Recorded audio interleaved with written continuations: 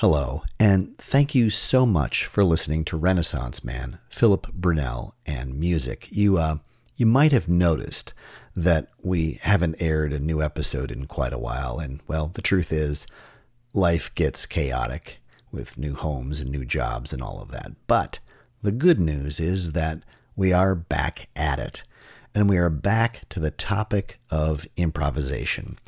This episode is part 2 of 3, and I would encourage you to go back and listen to episode 11, which was recorded about a year ago. It will give you a good foundation in terms of theory and history as it relates to improvisation in classical music. In this episode, we're going to focus on improvisation in the realm of opera, and we've got a very special guest, Vern Sutton. Now, Philip and Vern go way back. In fact, much further back than Philip and I go back. The two of them worked together at Minnesota Opera. They met at the University of Minnesota. You'll hear all about it during the episode, including some improvisations that they did on the spot for us to help demonstrate various approaches and techniques. This was recorded at Plymouth Congregational Church in the Howard Kahn Theater on July 11th, 2019.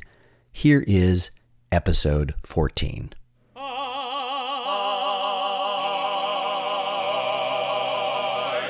Hello, you're listening to Renaissance Man, a podcast featuring my father, Philip Brunel, as he talks about the world of music.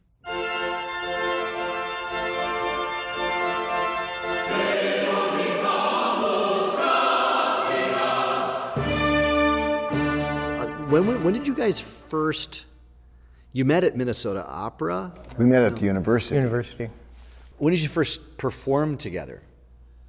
I'd have trouble pinning that one down. We met at the university, though. He was an undergraduate. And I first encountered him when he accompanied Orpheus in the Underworld, was it? Yes. And he would come backstage, the piano was backstage or something, that little downstairs in Scott Hall. And I was just amazed just hearing him. I didn't know who he was, and I kept saying, who's the pianist? I finally found out. And then we met we did various things there. And he was a student of mine in my vocal literature class. What was it I made you sing? Yes, you did. You made me sing for my final, yes. Oh, I said, no. I will just be here to accompany all the other students. And you said, no, this is a vocal lit class. You will sing. Yeah. Yes. What did you sing? I sang a Schubert song cycle. Yeah. I bet it was gorgeous. It was. It was very impressive. Yeah, for a pianist. Right. Yeah. Yeah, it's like those acting for director classes. Mm-hmm. You know. Mm-hmm. Yeah. Mm-hmm. But when did you first improvise together? Would it have been when we had that year of studying improv at Minnesota Opera? Because we knew in the spring we were going to do a piece called The Newest Opera in the World, and we knew that we had to learn styles. That is, the 8 singers had to learn styles. And so the whole thing was to spend some weeks on, say, Baroque style, and then some weeks working on classical or romantic style, contemporary, so that, and of course what we found was that of the 8 singers, this was an easier exercise than others to do, and some people, like Vern, could just morph into each style and be fine, and some people... Why do you think that is, though? Well, I think people have different gifts and different approaches to things, and people, even if they weren't good at style, some people were really very good at certain kinds of improvisation. Mm-hmm. Barbara could take a single word and make an aria that would last 2 or 3 minutes out of that word. Mm-hmm. And you didn't care because it was lovely. And Janice Hardy, wasn't her environments She was very good at environment, but Yale was the best at environment. Okay. And what do you mean by environment? Well, when you come onto a blank stage and have to, if you're the first one out there, you have to set the stage because you have no scenery. And so you don't even know, we don't know, as an audience, don't even know where you are. And so you have to sing about whatever you're doing. Here's the apple tree. Yes, but you don't do that. You work your apple trees and whatever. Yale was very good at that. And I remember one we did at Carleton where he went out and we didn't know where we were, and it was a cemetery. Told it was a cemetery. And he was going around reading the headstones. And finally we found out it's a pet cemetery because there's these Fluffy and Fido. And so we're all back there figuring out, we have to listen because if we're going into a cemetery, we needed to know why, or where we were. And so we all had to shift gears immediately. Yeah. But that was, you could never leave the wings. You had to stay in the wings all the time when we were improvising because you had to know whatever anybody said that would change the story. And this was in the newest opera in the world. This was newest opera in the world. Right, but right. we did this just as exercises too. Right. So your first time, and when was this? 69? No. 70s. 70s. It was in the 70s. In the 70s. So the idea is, hey, in a couple of months, we're going to do this thing called the newest opera in the world. It's going to be completely made up every night. But there was also, the audience made the choices because there was a large, what do we call that? Wheel of Fortune. Wheel of Fortune that spun. Right. And that decided things like a location, and it decided who was going to be like the hero and the heroine and who was going to be the villain. And I mean, Right. And so from night to night, your role could change. Yeah, Right. and from act to act, we changed styles depending on what the wheel said. Right. So you might be in a Renaissance kind of style, and then you're not. Yes, you might go the next act you had to do is French impressionistic or whatever. Yeah. So this is coming, and you've got a group of people. Of the 8, and the only instrumentalist was you, right, Philip? With 2 pianos. Yeah. Oh, 2 pianos.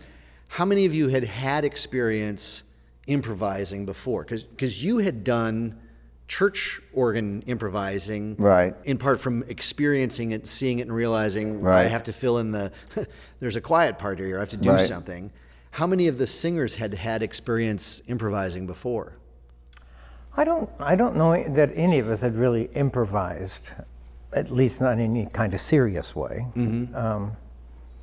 Had you studied it? No, I had been intrigued by it, but I never studied improvisation. But it was a matter of knowing different kinds of styles, and if you've sung a lot of different kinds of music, you get a feeling for what it's like, and then you try to sort of mimic that. Yeah, you can take bits and pieces. You can take bits and pieces. And and the fact that he taught a class in song repertoire, he then was more likely, he knew more about styles than folks that just had never, delved into it that deeply.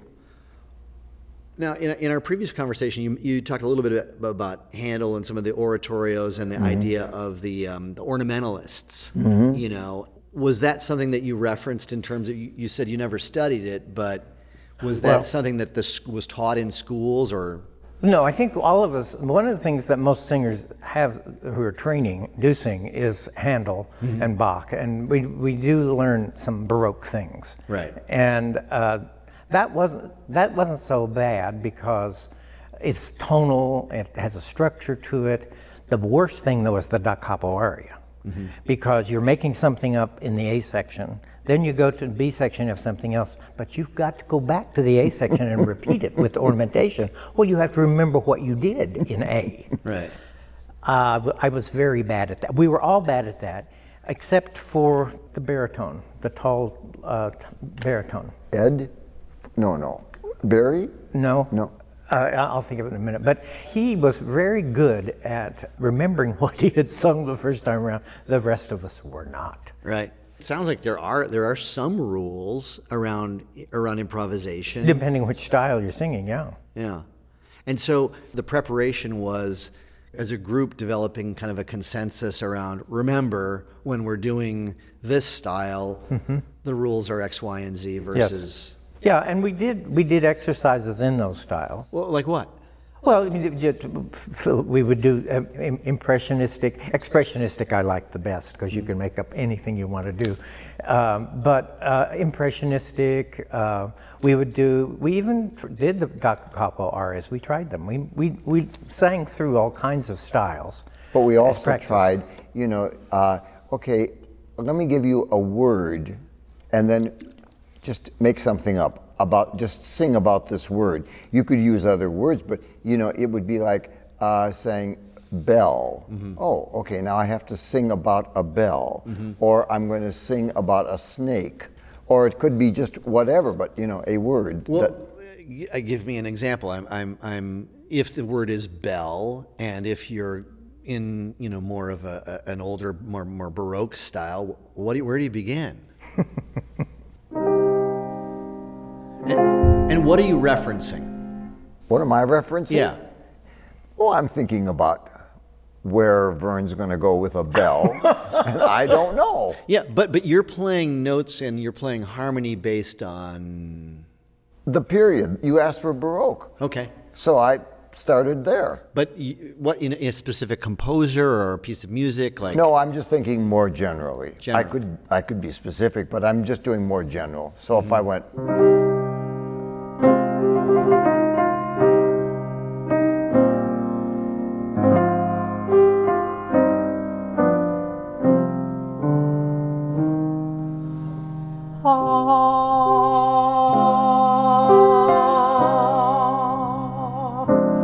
What do I hear in the distance? Hark,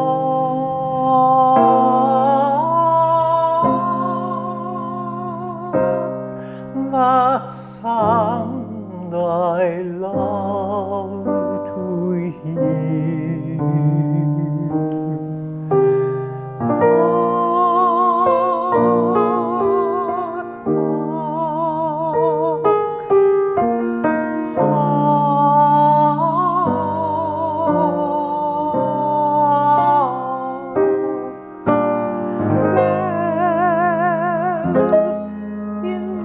Distance, I hear them call.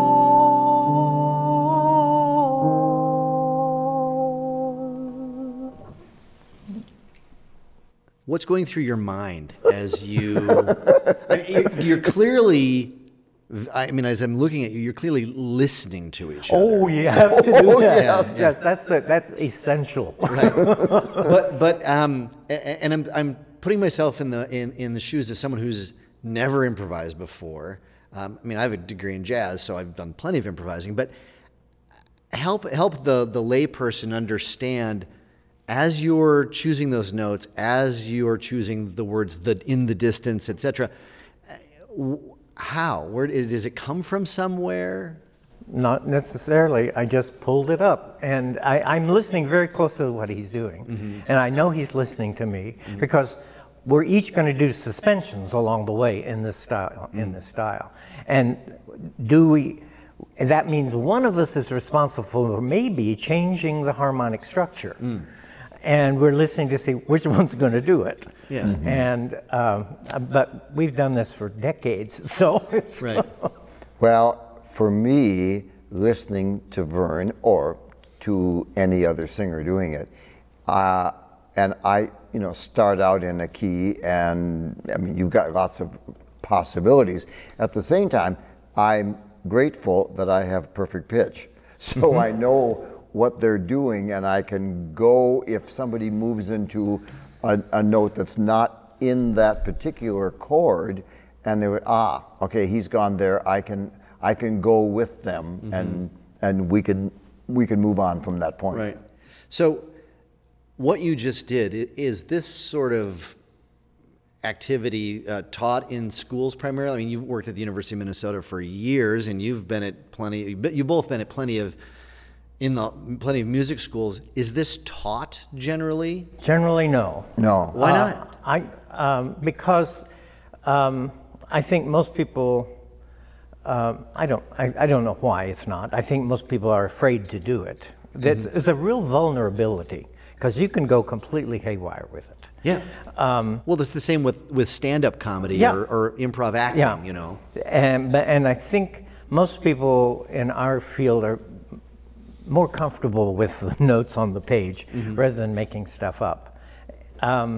But I found it very good for I used it when I directed the opera workshop, and we improvised. We improvised little scenes because my students had seen us do it with the opera company, so they knew what kind of thing it was. Right. And they were curious about doing it. Right. Some of them were very good. Others of them were just real disasters. Do you learn anything in the practice of improvisation that you can't learn studying written material? Well, what I learned was to really pay attention to what your other people are doing on the stage. You need to do that anyway, but a lot of singers don't do that. They get so involved with what they're doing that, so it creates ensemble. It's a great ensemble exercise because you have to trust who you're with in order to make anything of this. And for me, it would be my diligence of remembering what each style needs to sound like, so that I can, because I'm going to be the one to give that kind of information to the singer. I would say, however, at the end of the day, the most important word that reflects what we're doing is trust. Totally. I trust Vern, Vern trusts me, here we go. Right. You know, you're not going to go off by yourself and say, I hope he can find me. You know, that is not going to help anybody. That is not ensemble. That is not ensemble. And so we're familiar with improvisation, obviously, in jazz and on stage with comedy. But it all, as we discussed earlier, it was a kind of an expectation in some forms of music with ornamentation and others. Who was famous for it? I mean, we're historically in the realm of art, song, and classical music and opera, were there figures that were they were known as leading improvisers? Well, it wasn't thought of as improvisation in that sense. It would be more, as Vern was saying earlier, when you talk about Baroque music, and then you had to have a repeat of the opening section, and that became where you had to improvise, but remembering what you had done. And it was more, I think, what they would have referred to as ornamentation, that when they went back and did it. So people who were great singers of that age were the ones who could ornament. So that if you had a very simple aria, well, I'll give you an example. Say you're doing Messiah and you have an aria there and it comes around a second time, you know, who were the people that knew if you were singing He Was Despised?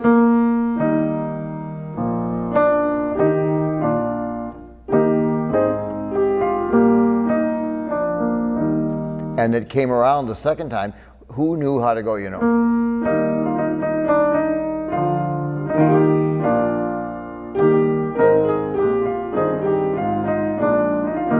That kind of thing. So it was the same basic melody, but you had added ornamentation to it. And that was part and parcel of how that music was written and how it was performed in the period. And obviously in that period, there were people who did it better than other people, just as it is today. You had talked earlier about kind of getting together. Talk to me a little bit about the rigor of rehearsing something which is meant to be spontaneous. Like, you get together in the room, you got 6-8 hours. How do you break it up? How do you divide the time? How do you structurally organize something which is meant to be kind of? Well, we started by singing actual, let's say during Baroque, actual Baroque arias, so that people in their brain knew what was going on, and then it would be a matter of, you know, at some point several days later, putting the music down and trying to see if we could recreate Baroque arias, but now without holding any music. So it's a bit of a muscle memory, right? Kind of develop what Of a is style. a style memory of, okay, Baroque equals these kinds of notes, these kinds of inflections. Yeah. I mean, if having done that, if they had just all been singing He Was Despised, I wouldn't then say, okay, now try to do that without it. I would have gone in a totally different direction. I mean, I'd go off in some other direction rather than saying, oh, you can imitate He Was Despised. That's not what it was. Mm-hmm. Is there anything sort of more challenging than not when you've got 8 singers and you're all trying to like, okay, now we need to learn this How many styles did you learn? Well, on the wheel we had Baroque and we had... Did we have Renaissance? No, we didn't have Renaissance. No. We had Baroque and we had classical. What did you mean by classical? Mozart and Haydn. And we had bel canto. And we had Italian bel canto. You know, Verdi and Donizetti and that whole period. Right. And then we had French Impressionism. We had German Expressionism. We had musical theater. Yeah, we had romantic, like, you know, like say Tchaikovsky, Rachmaninoff, you know, all that. So yeah. those were all on the wheel that got spun. Right. And so as a team, you're just kind of waiting. And it's like, okay, we're gonna do romantic, all right, for some part of the show, and then what would happen next? And it was the libretto, the storyline also completely. We made it up as we went along. And how do you rehearse for that? How do you kind of practice that sort of, because you're kind of doing a multiple level, you know, it's like 4-dimensional chess. Yes, you cannot go back to the dressing room. But I'm thinking, how do you get ready for this? So you go through all the different styles so that everybody's aware of romantic stuff generally sounds like this, and you've got kind of stereotypes, examples in your brain. How do you rehearse the story making side of it? Well, you don't. What you do is you just do these exercises. There's no rehearsing because you're going out there and improvising. Right. So, but what we would do is people would throw a certain style at us and a situation, and we would have to do it. So it became like an improv, and just a regular improv acting exercise, except that we were singing a specific style usually. Sometimes we would start talking. And Wesley would let us just talk for a while, and we'd get to like an end of a sentence, and he would say aria. And then from then on, we had to carry on that, whatever we were talking about, but it had to be an aria instead of just talking. And also, of course, there were times in which we crashed. Oh yeah, yeah. didn't- You have to learn to have some bad days. Oh yeah, we had sometimes it just stopped. We went, this is not working. Well, all art has that in it, right? Yes, particularly if you're just making it up on the spot. Yes. Yeah. And did you also think about? I know from having taken some improv acting classes, the role of emotion. Were you deliberate about making those sorts of choices, or were they kind of put upon you? Well, they could be, because emotion might develop by one character for another one. That's why you had to listen very carefully to what was going on. We also had a signal. Our characters were always our own names. Right. We didn't have. And so if you heard your name repeated 3 times within a fairly short amount of time, that meant, get your butt out on the stage, we need you. And we also had times, it depended. Barbara was one. She was wonderful, but she was also bizarre. And so you never knew where her aria might take her. And you might, and also its length. I mean, I might very nicely bring us to a cadence point, but Barbara wasn't ready for a cadence. She just kept going, and okay, here we go. And you did not know. And sometimes you thought the story was just about to end, we were all set, and then she'd bring in some new dramatic element that sent this story off I mean, it would be like if you were in the courtroom and you were just about to finish your statement and you were ready to go, and suddenly Barbara would say, "And it's Halloween." And you go, "What?" And suddenly I don't know what you would have said, but it was totally, right. Okay, now we got to move it on. You know? Now all of a sudden we need some spooky chords. Oh, you never knew. Oh, she changed the storyline every time. And sometimes from scene to scene, she'd be a different character. Yeah. Yep. And Well, if you go and see, any of the Second City improvisers in Chicago, two different actors can be six different people, and the memory of when I'm standing over there, I'm Frank, but when I'm standing over here, I'm Barbara, right? And that sort of skill is rather impressive. yeah. The newest opera in the world. How many performances did you do? Well, it's spread out over a year. I don't actually know. And we took it toured on it. tour as well, so it wasn't just here. Yeah. Yeah. I mean, we a couple dozen. Yes. And Yeah. there is a video of it. Someone has a video of it. WCCO did a video of one of the ones that we did in the cities. Oh. And I've seen right. it once. I don't know who actually has a copy of dig it. it up. But that's the one where I was the villain. I remember that. But the stories we made up were very much like really bad operas because they went places that you wouldn't even think of going. And if you stayed in the style, I think that was the good thing that held us together. No matter where the storyline took us, if we stayed in the style, and your father and Bill were at the keyboards were very good at keeping us in the style. How did you handle the two pianos? Was there just sort of like, I'll go low, you go high, or you just will take turns, or what are the rules of engagement with two pianos? I mean, some of it was taking turns. There would be times when, I might be in a style and go, I am drying up. I can't figure out what, and I'd look and, okay, Bill would take over, or vice versa. But we also did things together because we both had perfect pitch so we could hear what each other was doing. And, it was trust all the time that we could make that work.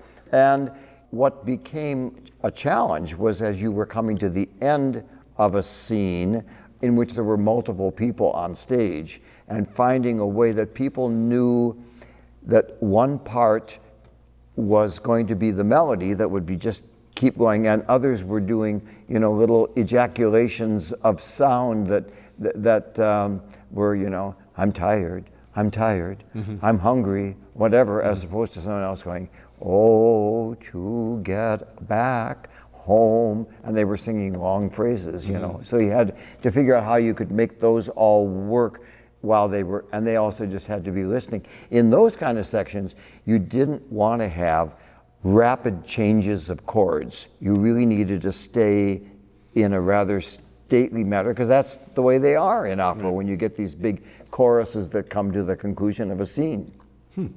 Was this approach that you originally developed for Minnesota Opera, but then, as I recall, taking it out to the schools, was that just an extension of it? And Sure.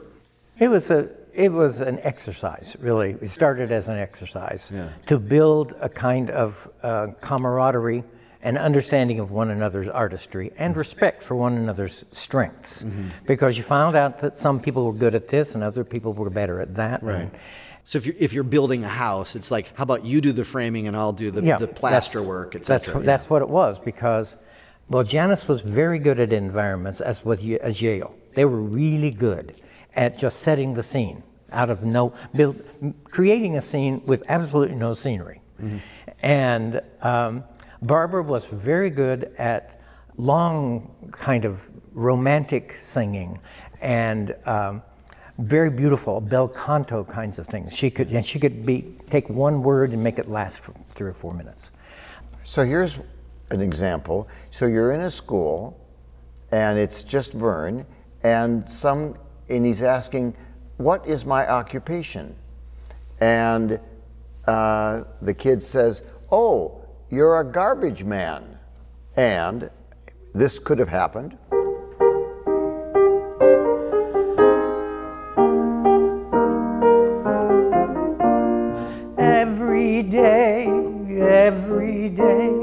In my truck I'm on the way. I'll be there soon. Just put your bag on the back porch, please.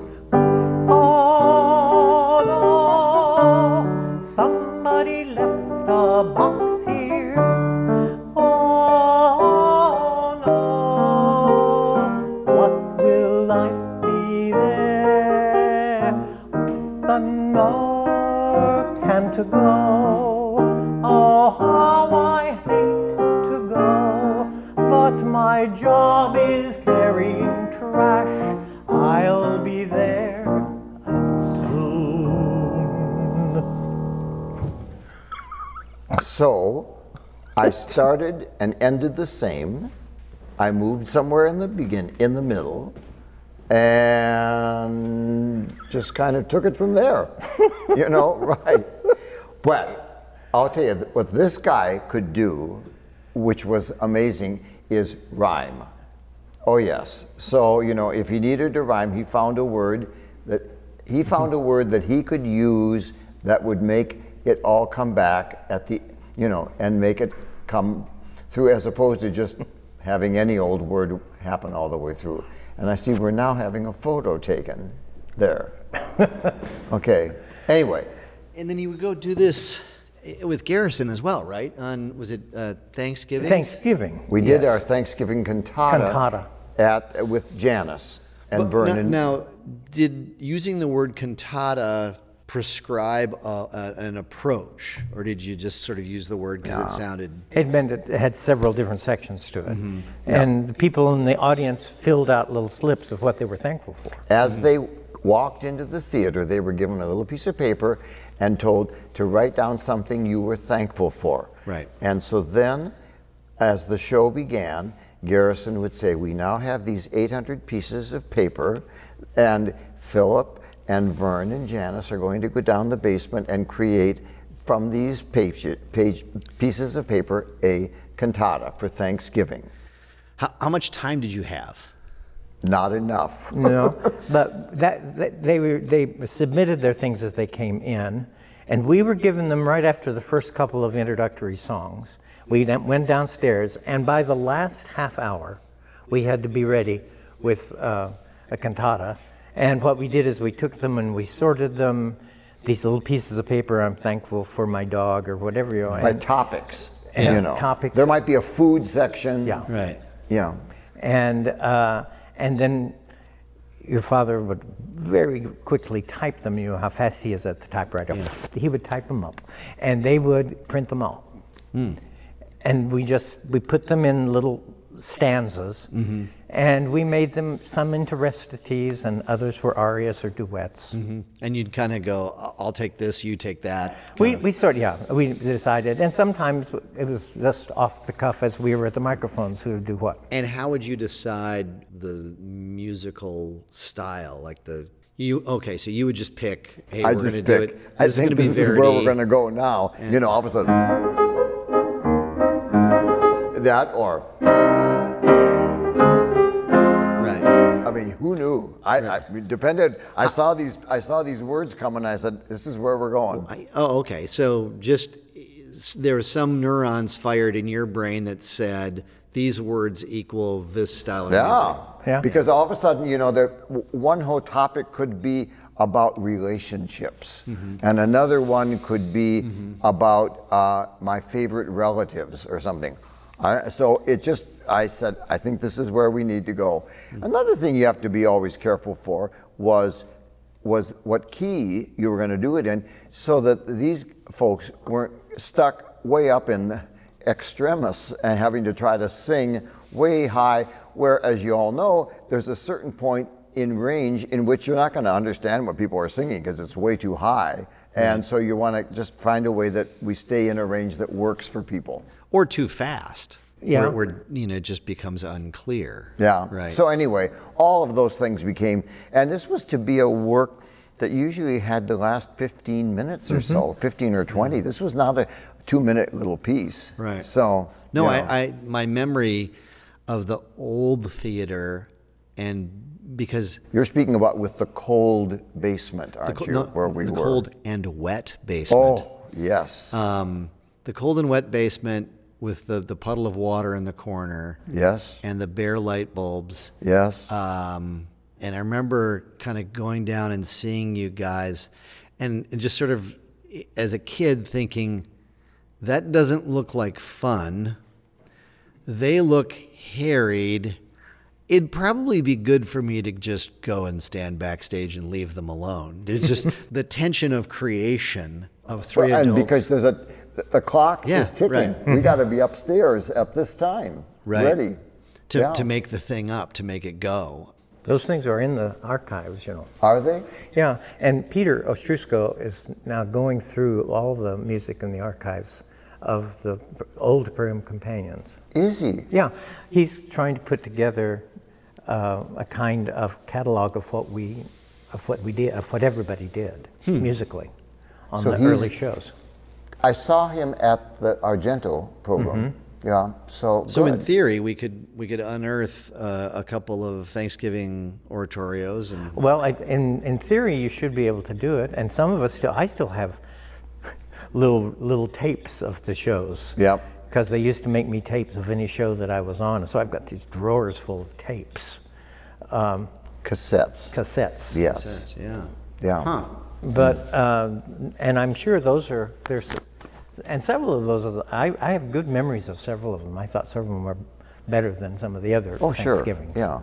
It depended on what we were given. That's for some sure. Audiences are just not very creative about what they're thankful for. It's like if you ask someone, what kind of character you want to be, I'll give you an example. If you said to Janice, okay, you get to be a housewife. Oh, that's real nice. I mean, she did it. She'd make up something. But how much more interesting if you said, you are a witch. Ooh, that gave her some room to move. So, and some audiences just weren't very creative about what they came up with. Right. Yeah, that can make it a challenge. How do you react when the energy is low or, the audience isn't really giving you any feedback? As an improviser, what do you do? Well, you better get out there and do it. That's because if you've lost your audience, you're through. Right. I mean, it's a cooperative thing, and at least I feel because I not only felt the energy from my colleagues and from the pit, but I really felt the connection with the audience. They were rooting for us for the most part. Oh yeah. And they were enjoying seeing us get up there and perhaps make fools of ourselves. Right. There was always that risk. Right. But there was also... Why do people go to car races? Yes. Maybe there'll be a crash, right? But there's also the kind of fun when you don't have a crash, but it really works. Or a near miss. And yes, and so that's where learning to read audiences, and I feed on audiences. I've always... I feel a connection that goes back and forth between me and an audience. And the only audience I have a specific memory of, but was once I think you played for us. Janice and I sang for the National Convention of the Voice Teachers Organization. That was me. Yes. In a hotel here in the Twin Cities, when they had their convention here. I have never felt a less receptive audience. It was an auditorium full of voice teachers sitting there with their arms closed and say, there was so little reaction that we all three felt this kind of whoa. Yeah. And I that's the most hostile audience I've ever performed for. I like audiences a little more accepting than. Well, that's ironic, isn't it? It is. You'd think they'd be supportive. Or at least kind of in on the fun. No, they were in on the prove it. Yes, yes, and also, okay, we're voice teachers. You are singers. Right. Show us what you have. That's that kind of. Yeah. Huh. That was scary. But the other thing I would just mention that also happened at every performance was that I would play an overture. Whatever style we were starting in, I would play an overture which gave them a little time to start figuring out okay, what are we going to do? How are we going to make this scene work? Who goes first? Yeah. Can you get it going? Again, especially if it was, with just Vern and Janice. So this would give it, okay, you go out first, I'll come out later. Let's make this work. And so I would do an overture, a couple minutes, enough time to get them to get it going. There was also, of course, another wonderful thing is, if you really got stuck, the word "ah" is wonderful, because you're just going and you're going, I have nothing more to say, ah. And so, a nice long vocalese on ah helped to create. Well, and ah could be, I'm confused. Oh, yes. It could be, I'm impressed. Oh, yes, and it was. Yes. Oh, yes. Yeah. You can have all sorts of You meaning. can go many directions with it, but it also was a signal to your comrades on stage that you need help. That help Right. was needed, please. Right. Get out here. Now, did you ever kind of extract or utilize lessons in improvisation from say jazz or comedy? Did you, as improvisers, did you look at other forms of improvisation and say, oh, we could take that kind of shtick or bit or? I don't remember that. No. We called it the newest opera in the world, and I guess we stayed with operatic styles and conventions. Yeah. And we didn't go and use arias that already existed. So it wasn't a matter of, doing something that people would recognize that way and say, oh yeah, they're just doing a parody on this old aria. Yeah, you wouldn't take the first 8 notes of an existing piece and. No. I mean, the only thing I remember doing was, if we were doing impressionism and, and so you're doing, kind of thing, you might let yourself go. But not any more than that. And then you'd go, you go on your way, right. So it was never going to be, I'm going to play all of Clair de Lune for you, and we're going to do it. But it was enough to kind of for the audience to go, it's that style. Right. Right. Well, yeah. in the same way that you might, pretend that you've got a big cowboy hat on and there are other ways of conveying stereotypes or metaphors for people that are useful. We didn't have any costumes that were specific to characters. We always wore our costume, whatever it was, a very neutral kind of costume. But we did use hats and other little props that were available if we needed to help create our characters. Yeah. So, in your experience, or looking out today in the world of classical music, is there anyone out there today who's doing improvisation that you're aware of? The only place I know that it might still be going on is in some training programs at universities, because Wesley wrote a book based on what we did, and dedicated it to all of us, actually. What was that called? I don't remember the name of it at this point. I don't either. The University of Minnesota we'll find a Press link. actually published it. Yeah, I don't even have it. If I can find it, I'll put a link in the show notes or something. Yeah. And I was actually doing a workshop at a university, and the student came in and was carrying the book, and they said, I understand you do improvisation. Do you know, have you read this book? And I said, you might look at the picture on the front of the book. Yeah. That's me. And I'm one of the dedicatees of the. Yeah. Yes, I know, I'm familiar with the book. I basically helped write it. Yeah. But Wesley really did write a book based on what we did. Yeah, and the takeaway was the principal point of view of the book was? Well, it's actually trust, learning to trust, and also learning to coordinate with other people. You have to be able to work with other people in order to make this work. Yeah. And with many standard opera singers, cooperation wasn't traditionally a word. Cooperation was not something you were taught.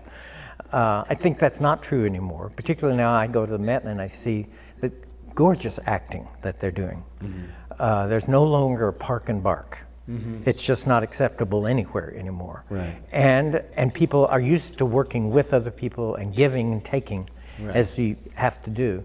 But in the old days, that's not what it was. Yeah. And so it was kind of revolutionary what we did, because nobody else was doing that kind of thing. But because of that textbook that Wesley wrote, it is now available and is used by some of the opera training programs around the country. Yeah, but there isn't Houston or San Francisco or whatever aren't doing the newest opera in the world. Nobody else, I don't believe anybody else has done the newest opera in the world. Well, first of all, you'd have to invest the time to do that. It isn't something that you can in a week pull it off. No, you have to build an ensemble. Yeah. Of people who trust one another and can work with one another. Yeah. And that takes time. Yeah. So one of the first little exercises we did was where I would have said, okay, let's look at the alphabet. Vern, sing about the letter J.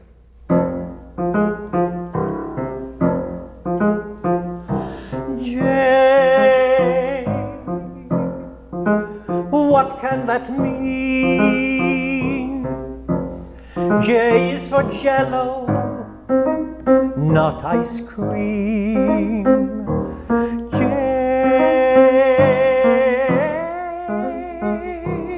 J is for jelly,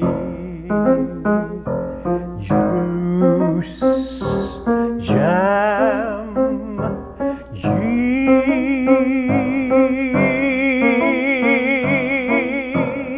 is not J, G is green, G is my favorite, but I must stick with J. There you go. So just more of that, essentially, right? It's true. Yep. I mean, the doing of it is the doing of it. That's right. Yeah, and I don't think anybody's ever done that piece before, and I'm sure no one will ever do it again. Right. The famous J aria in F minor. Right. But that's the beauty of it too, right? Yes. It is it's ephemeral, Yes. and if you were there to see it, to hear Yes. it, as we were, then lucky us.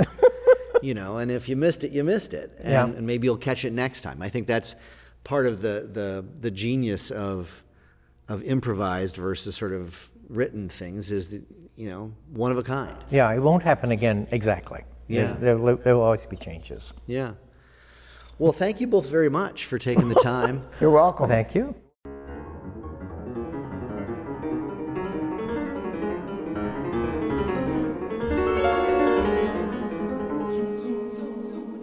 Well, there you go.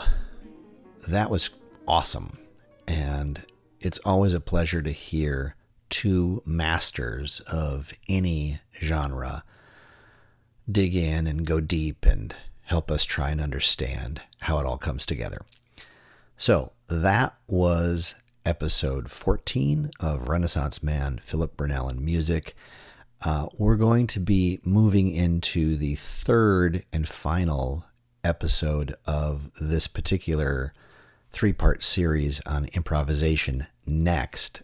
The third part is going to focus on Philip at the organ. So we'll be recording that soon and getting it out hopefully shortly, hopefully by the end of the year.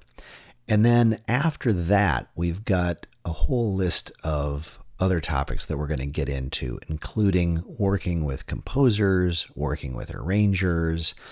We're going to talk about the specifics of directing different voice types. For example, are there tips and advice that Philip might have with regards to both programming and directing, say, tenors versus altos. And we're going to talk about the 51st season of Vocalescence, which is coming up soon. So please subscribe. Please share this episode with your friends. We'd greatly appreciate more people becoming aware of Renaissance man Philip Brunel and music. Thanks so much.